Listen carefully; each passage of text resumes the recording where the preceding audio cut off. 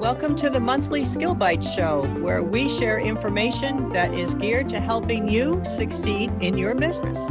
This is Judy Weintraub, CEO of Skill Bites and host of this show. If you want to position yourself as an expert, one of the best ways to do that is to become a published author. Skill Bites author platform provides the easiest way to get a book written and published.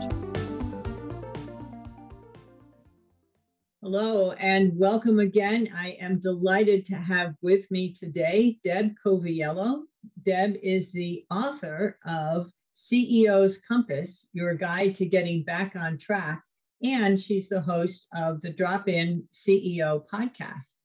After 25 plus years in quality and operational excellence roles, Deb has a deep understanding for what's important when it comes to creating solutions for CEOs by assessing the landscape, solving their technical business issues, and elevating their people for a lasting impact and ultimately peace of mind. Deb, welcome. I'm so delighted to have you with us today. Judy, I am so excited for the opportunity and even more fortunate to know you on this journey. So thank you for an opportunity to be speaking to your listeners. I would love to hear about how you got into this work. So maybe give us a little bit of the backstory. Well, let's just say coming up in corporate, because I spent 25 years in corporate after getting an engineering degree and falling in love with manufacturing. And, I had the good fortune of being in some major companies that really helped with my leadership and technical skill development, aerospace, electromagnetic manufacturing, chemical industry, finally the flavor and fragrance industry. But it's one of those things along the way, I did not have a lot of mentors. I made mistakes, found my way, and often dropped into tough situations for which there was no guidance or playbook on what to do. So, it came out of, first of all, the love for working in operations, working with senior business leaders, and ultimately saying, I see the same patterns over and over again. And now, as I moved into my own business, Illumination Partners, serving CEOs, founders, business leaders, medium-sized companies going through some kind of change, those leaders also sometimes feel off track. Mm-hmm. And I know them, I understand them, I've been there. So the book came out of that need to connect with them, exchange stories, but also be part of the solution, to your point, so we can have an impact and they can continue to grow their business. So that's a little bit of the business journey, engineering background, great foundation, lots and lots of technical skills and quality and operational excellence, and a husband, 3 wonderful children, and a dog, Reagan, who is very nicely sitting quiet in the office with me. So happy to share that backstory with you. Very good. Well, you certainly have a varied background. And so that gives you this terrific perspective. And if you're seeing the same issues over and over again, then it doesn't really matter what the background or the industry is that you're working with. You're going to be able to help whoever it is. You bring up a really good point. As a business owner trying to find my way and what market I serve, we did talk about writing the book to serve the CEO and senior business leader. But out of that, the same insights transcend other people at different parts in their career journey that are also going through some kind of change, transformation, or the environment changes. So yes, it is written directly to a single entity, but it transcends wherever you might be and regardless of the industry. Because I think so often the books, there are many, many leadership books, but they fall short because they tell you what to do and follow that 5-step process. But what they don't do is spend time in personal development with the leader. They need to understand the leader they need to be, the decisions they make. And then I break it out for them on how to do it. So it's a very practical, can do, get results in days, not months kind of practical guide, the guide I wish I had coming up. And you're right, it can transcend many industries and leaders at wherever they are. Excellent. Well, sounds like a terrific resource. I'd love to go back now to when you chose to write this book and the whole The book writing journey. What was that like? Well, first of all, I would say I had to write the book because I was writing and creating so much on social media, LinkedIn and Facebook. I found my joy. I found the need to write and do video and share my insights with others. And a person said to me once, they said, "You're writing a lot. It's great stuff, but I don't get you. What's your message? Can you distill it down for us so that we know who you are and how you can help people and who you help?" And so, one, it was a necessity. I had to distill it down to say, this is what Deb stands for, and here's who she can help and how she can help. So the book became part of the plan when I was in 2020. I said, I got to get this thing done so I can start doing something and impacting people in 2021. So intentionality, discipline, it was in the roadmap. And I said, if this is going to get done by third quarter 2021, I needed to find somebody to help me in the process by October or November, because I knew it was going to be a long and challenging process. So I had to. I had to. And you know what? There's probably a couple more books in me. One of the challenges was to try to find out which book I needed to write now. So, what were some of those big challenges that you encountered, and how did you overcome them? So here's the interesting story, Judy, and it's really interesting. So I am a highly organized person. I am a lean practitioner. I go into organizations and get rid of waste and complexity and simplify things. And I had so many ideas. Which ideas were the ones that needed to get in the book? How could I distill it? What was the message? And so I think getting organized and following your guidance, I would have to say, I mean, kudos to you. You came in at the right time and asking me the right questions, like, what is the system? What is that system that you can say, leaders, this is what you need, and be able to do something with it later on? So I sat in my mother's family room and I had hundreds of post-it notes of ideas. And I had to lay them out and organize them. And all of a sudden they spoke to me.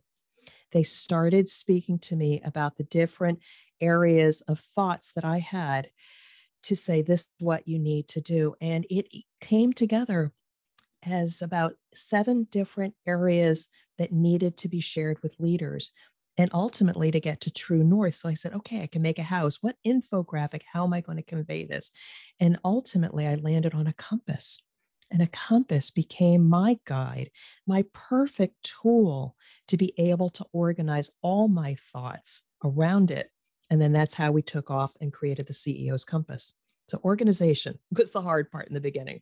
Okay. Can you maybe share some of those 7 areas for leaders to know where their true north is?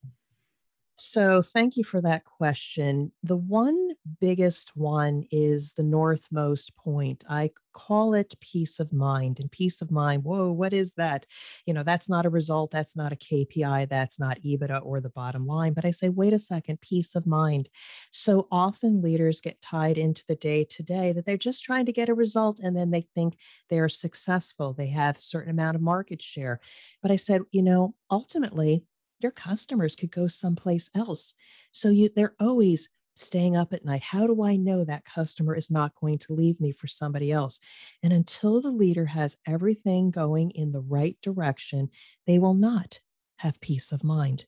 And peace of mind is very personal. And I think some leaders that have seen that understand what it is.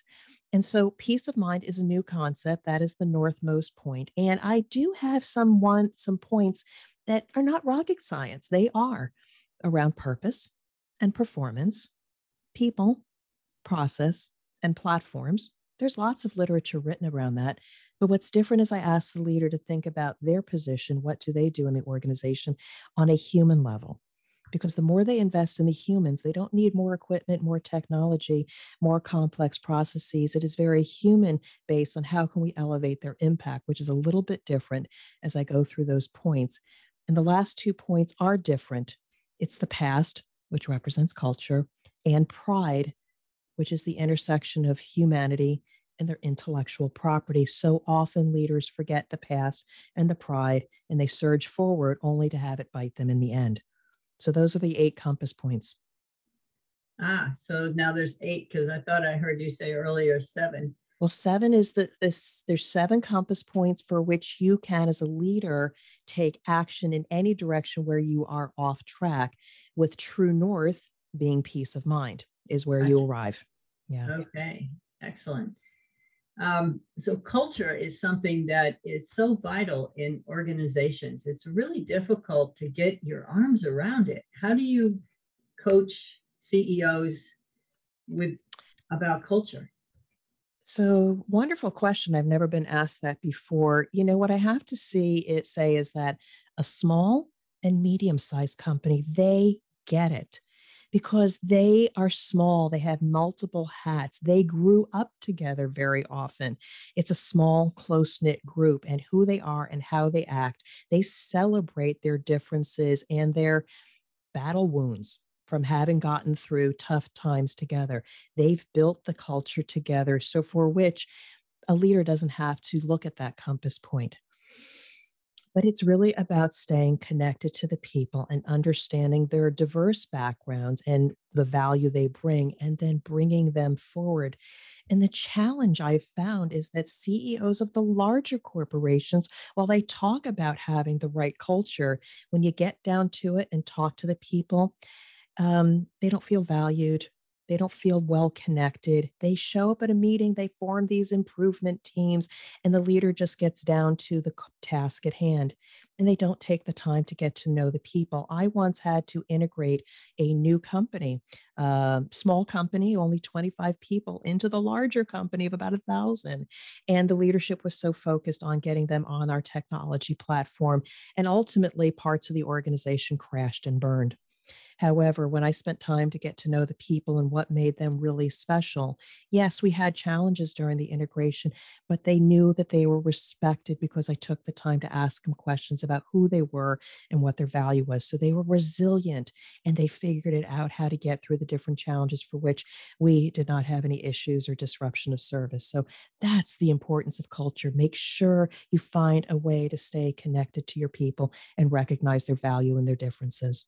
Right. And it certainly applies when you are acquiring another entity or if you're being acquired, but it also applies in the hiring process. You want to hire the people that are going to embody your company's values and fit in well with your company's culture. Um, True, but also make sure not just fit in, but also bring in different views for which then the culture celebrates those differences. If you hire all the people that think the same, you're only going to get the same result. Make sure you celebrate the people that have alternate opinions as well. So tell us a little bit about how you work with a company that hires you. Maybe the CEO feels that he's not quite or she's not quite on track. How do you work with them? I can see one right now that I am working with. And, going from a place of, hello, Deb, we were referred to you. We hear you have some skills. We need this done. Can you help us? And so we do the dance, we do the proposal, we have a conversation, but there's this uncertainty in their voice. And even when I show up on site and they say, yes, we'd like to work with you, even in those first 2 or 3 weeks, you have to listen. You have to look at their body language. There is so uncertainty. Not only do they have the day to day to take care of, but now they have a major change they have to go through. I find working with these leaders, first of all, are amazing. They have the awareness to know they need the external help and the courage to ask before it becomes a crisis. Those are my perfect people. And then when we get to the task at hand, I got to be careful not to say, let's go, because I'm an action oriented person. It's, let's talk about how you're feeling.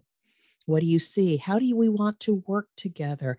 I can teach you. Let me show you. Let me create a roadmap so you see where we're going. They so appreciate that. And then in the process, we go from me doing and me directing. And again, we're moved forward together to Deb. We want to do this. Hey, Deb, we want to show you this, what we've done. What do you think? So going from a place of pushing to seeing the organization evolve and pulling you is the transformation that we experience together. That's what we do. Wow. That's great. I can imagine that there are so many entities that really need your services. There are many that need, but I only go to the people that value the work that I do, because some people may not be in the right mindset. They want a quick fix. They want to see instantaneous results in their bottom line or top line sales. It doesn't happen that quickly. They need to be committed to the change as well and really make some changes. I mean, one of the changes we had was there was a couple people in the organization that had worked together for many years, but one was senior to the other. And I come into the organization and say, we need to make some changes in how this person is behaving or responding. We need to educate them.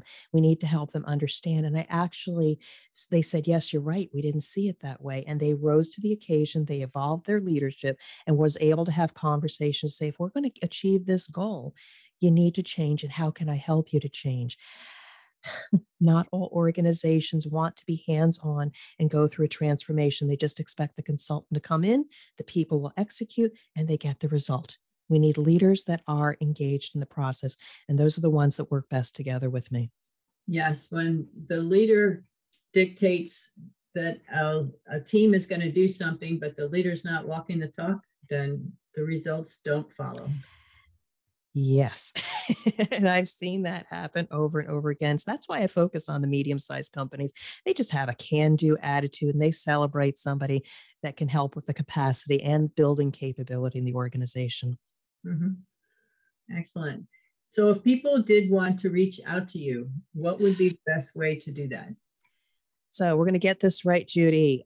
Best way, start with my website, dropinceo.com, dropinceo.com. That's my website. You can learn about myself as well as the CEO's Compass. I also am on LinkedIn. Just look for Deborah A. Coviello or the Drop In CEO, which is the brand. You can find me there. I would love to connect with people, just have a conversation, talk about your opportunities and challenges, and maybe I can share a few tips with you. But certainly, the CEO's Compass is a great resource, and the Drop In CEO podcast available on many platforms, free content, insights, and inspiration from industry leaders. Right. And the CEO Compass is available on Amazon and other book outlets. I'm so excited. I'm grateful because this piece is getting out into the world and I'm having people comment on it. And I can't wait for people to pass the compass on to others that need it. Yeah, I know that it's not been out for very long, but what have you seen in terms of the impact on you and your business from having your book out there? Well, truthfully, I become more interesting. From a business perspective, it does validate a level of expertise and credibility. So as soon as I got the book out, oh my, I became interesting enough to other podcast hosts. I am in the process of preparing for 2 speaking events. People got excited because they were watching me for so long. So as soon as I announced the book, my social media popped. So they've been waiting for me to write something meaningful. I got my first Amazon review. It was stellar. I'm so excited and can't wait for other people to show the book and start saying what they think about it and maybe pass it on to others. So it's been exciting for me personally, rewarding to see that I'm getting some recognition, but that's only part of it. It's who else can I get the book? Whose hands need this? Who should we pass this to? Because there's somebody out there who is ready for a compass, who wants to be able to build their career or move their business. Excellent. Well, Deb, thanks so much for being with us today. Really appreciate it. And if you want to get in touch with Deb, you can find her book online and you can find her podcast at the dropinceo.com. Judy.